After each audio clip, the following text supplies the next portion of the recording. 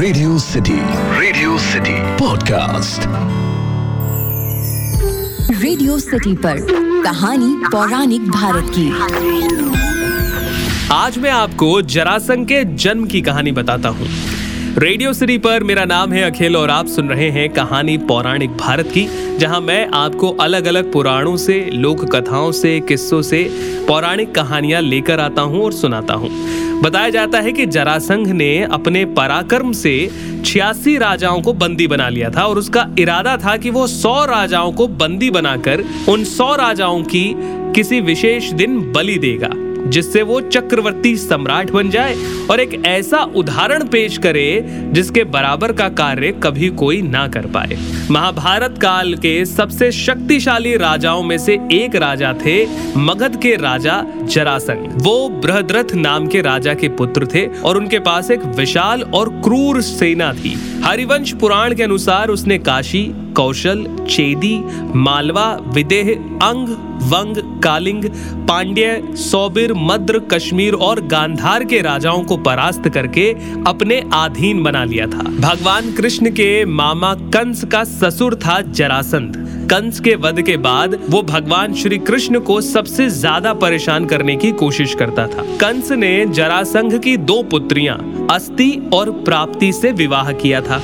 चलिए अब आपको मैं जरासंघ के जन्म की कहानी बताता हूँ।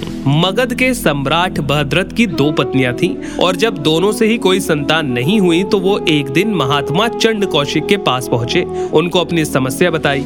महात्मा चंड कौशिक ने उन्हें एक फल दिया और कहा कि ये फल अपनी पत्नी को खिला देना, इससे संतान की प्राप्ति होगी। राजा ने वो फल काटकर अपनी दोनों पत्नियों को खिला दिया। फल लेते वक्त राजा ने ये नहीं पूछा कि क्या मैं इसे दोनों पत्नियों को खिला सकता हूँ। फल को खाने के बाद दोनों पत्नियां गर्भवती हुईं, लेकिन जब गर्भ से शिशु निकला तो वो आधा आधा निकला था। आधा एक रानी के गर्भ से और आधा हिस्सा दूसरी रानी के गर्भ से। दोनों रानियों ने घबराकर उस शिशु के दोनों जीवित टुकड़ों को बाहर फेंकवा दिया। उसी दौरान वहां से एक राक्षसी गुजर रही थी। जब उसने जीवित शिशु के 2 टुकड़े देखे तो अपनी माया से उसने उन दोनों टुकड़ों को आपस में जोड़ दिया और टुकड़े जुड़ते ही शिशु रोने लगा। रोने की आवाज सुनकर दोनों रानियां बाहर निकली और उस बालक और राक्षसी को देखकर आश्चर्य में पड़ गई। एक रानी ने उस बालक को गोद में लिया। तभी राजा भी बाहर आ गए और उन्होंने वहां खड़ी राक्षसी से उसका परिचय पूछा। राक्षसी ने राजा को सारा किस्सा बताया। उस राक्षसी का नाम था जरा। राजा बहुत खुश हुए। उन्होंने अपने बालक का नाम उसी राक्षसी के नाम से जरासंघ रख दिया, क्योंकि जरा ने उन्हें संघित किया यानी कि जोड़ा, इसीलिए जरासंघ बना।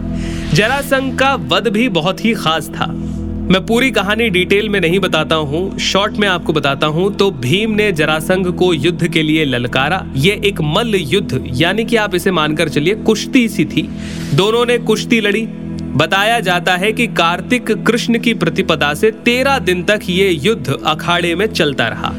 इन दिनों में भीम ने जरासंघ को जांग से उखाड़कर कई बार उसके 2 टुकड़े किए, लेकिन हर बार वो 2 टुकड़े आपस में मिल जाते और जरासंघ फिर जीवित हो जाता।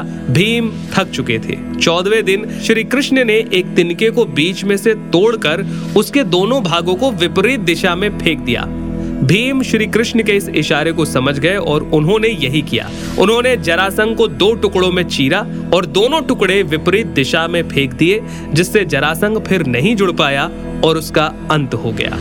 तो ये थी जरासंघ से जुड़ी कहानी, जिसमें मैंने आपको उनके जन्म और उनके वध का किस्सा सुनाया। आपको ये कहानी कैसी लगी मुझे जरूर बताइए। ईमेल लिखिए podcast@myradiocity.com पर। आप चाहें तो इंस्टाग्राम पर मुझे बता सकते हैं। RJ अखिल के नाम से हूं मैं। फिलहाल के लिए इतना ही। सुनते रहिए रेडियो सिटी। रेडियो सिटी पर कहानी पौराणिक भारत की।